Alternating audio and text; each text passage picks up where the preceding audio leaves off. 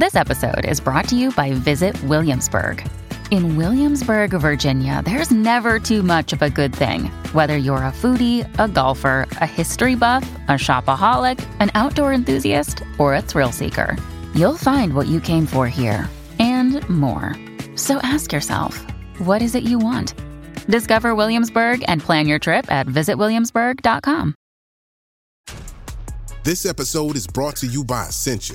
A better you starts with better hydration. Essentia is on a mission to inspire people to do what matters most. Their proprietary ionization process transforms water from any source into ionized alkaline water, providing water that's 99.9% pure with a pH of 9.5 or higher. Essentia overachieving H2O, the #1 ionized alkaline water. Shop now.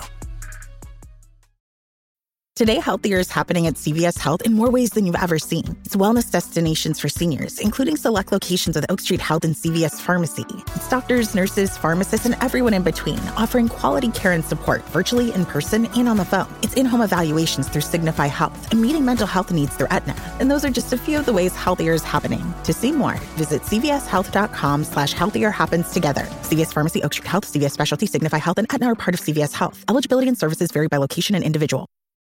This episode is brought to you by Shopify. Whether you're selling a little or a lot, Shopify helps you do your thing, however you cha-ching. From the launch your online shop stage, all the way to the we just hit 1 million orders stage. No matter what stage you're in, Shopify's there to help you grow. Sign up for a $1 per month trial period at shopify.com/special offer, all lowercase.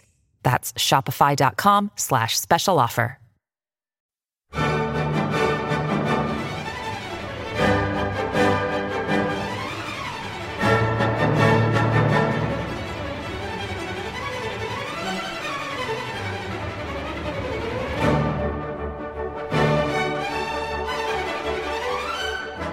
Hello, I'm Oliver Condit, the editor of BBC Music Magazine, and welcome to the BBC Music Podcast. You can buy a copy of the magazine at your local newsagents or download our app to your iPad, Kindle Fire or Android tablet. And for the latest music news and more, head to our website at classical-music.com. Hello, and welcome to our monthly cover CD podcast, in which we take a brief look at the works on the disc that accompanies the latest issue of BBC Music Magazine. I am Jeremy Pound, the magazine's deputy editor, and with me is our staff writer, Rosie Pentreath. Hello. Today we're listening to our January 2015 issue CD of Cello Suites by J.S. Bach, played by the great Mstislav Rostropovich. Of Bach's 6 suites for solo cello, our disc features number 2 in D minor, number 3 in C, and number 6 in D. We'll begin our listening with something of a flourish. Here's the opening of the Courante of Suite number 2.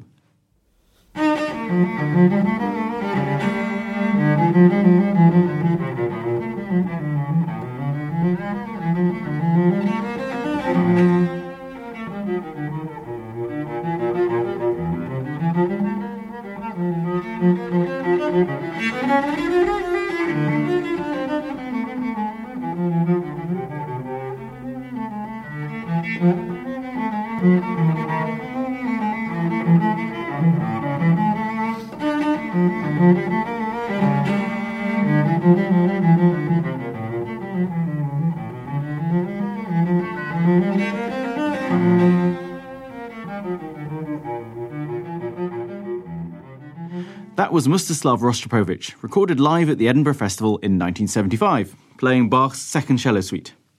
While Bach's 6 suites differ significantly in character and technical demands, all 6 of them are relatively similarly structured.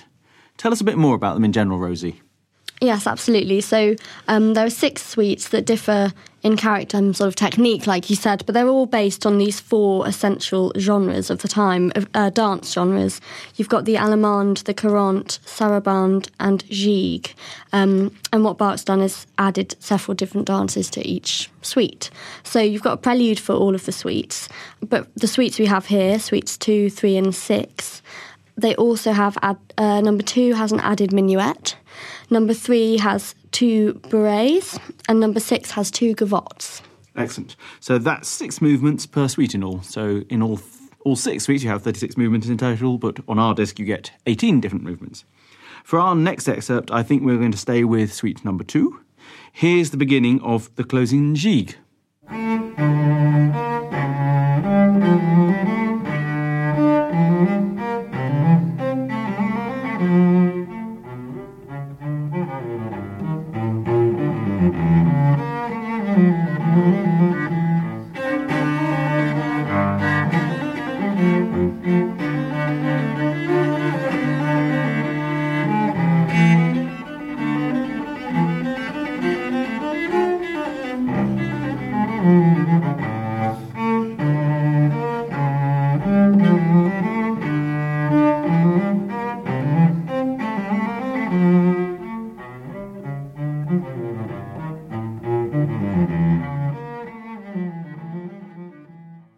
That was Mstislav Rostropovich in the closing jig of Bach's Cello Suite No. 2. One of the things we know most about Bach's cello suites is, ironically, just how little we do, in fact, know about them. As we point out in the sleeve notes that accompany this disc, it's not entirely certain when they were composed, or for whom they were composed, or even for what exact type of instrument they were composed. Rather radically, it's even been suggested recently that they weren't even by Bach himself, but by his second wife, Anna Magdalena. Explain, Rosie. Yeah, absolutely. I mean, this theory about Anna comes from this lack of certainty. I mean, they've got a status as the finest single collection for the instrument, and yet, yeah, like you say, not much is known about the origin. There's general agreement about the rough date, so from about 1717 to 23, when Bach was in Cotton for Prince Leopold, and where he wrote Brandenburg concertos and lots of the instrumental concertos that we know and love. But yeah, the exact dates are not known. Basically, there are sort of two scores that people base the dates on, one from 1726, which isn't complete, and the other, which is complete, dates from 1730. Now, this one was completed by Bach's wife, Anna. That's where she comes in. But as you say, actually, it's led some people to say, you know, if she completed them, maybe she wrote them. Martin Jarvis has written a book and recently made a documentary about this. It's quite controversial. He sort of suggests many things, basically basing it on the fact that Anna was quite a well-trained musician, that you have this 1730 score that has her name on it, and he kind of had a niggling feeling, apparently, that, you know, it sounds like Bach, but not quite J.S. Bach, perhaps. And in the corner of the 1730 score, there's a little snippet of writing that apparently translates directly as written by Mrs. Bach, his wife. Also, don't graphologists suggest, or haven't they suggested, albeit maybe a little bit tenuously, that the way that the music is written out suggests someone who was actually thinking as she was writing rather than just copying, I think, that's another the kind of the theories they've got. But to be fair to Martin Jarvis and his team, they've not kind of suggested that theirs is definitely the definitive answer. They've added it as a suggestion rather than kind of a conclusion. Absolutely, yeah. It's kind of this controversy and just this new idea around it, really. Well, if it was indeed Anna Magdalena who wrote them, let's hear a little more of her handiwork. Here's the gorgeous Saraband from Suite No. 3 in C.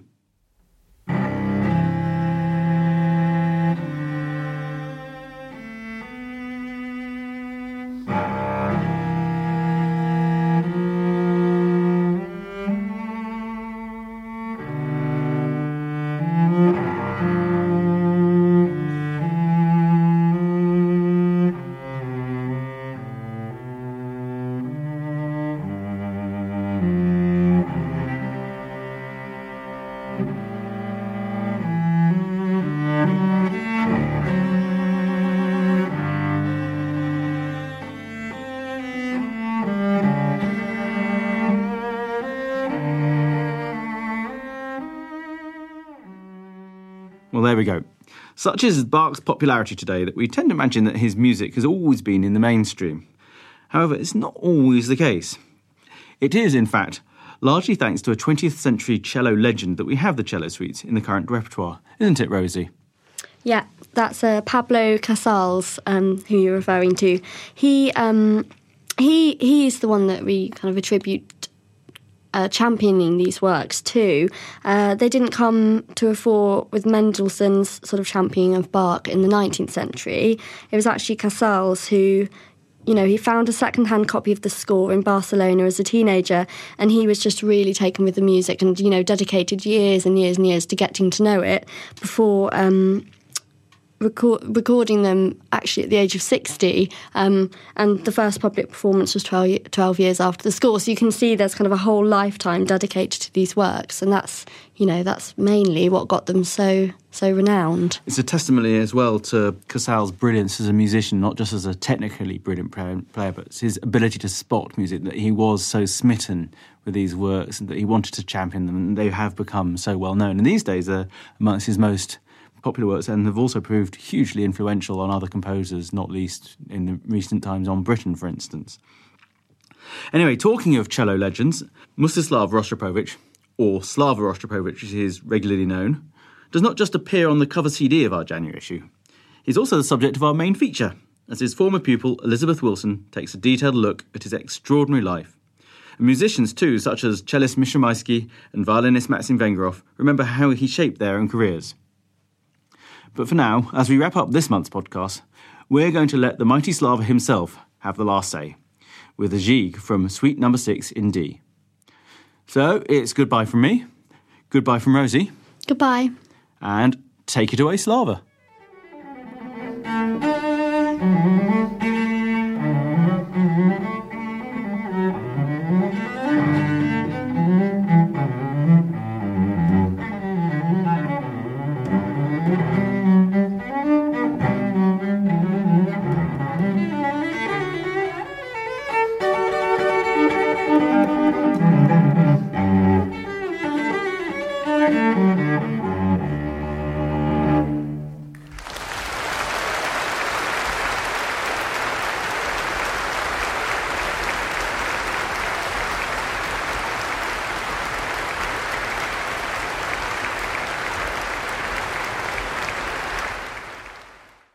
Thank you for listening to this BBC Music Magazine podcast, which was produced in our Bristol studio by Jack Fletcher. For more of our podcasts, visit our website at classical-music.com or simply head to iTunes.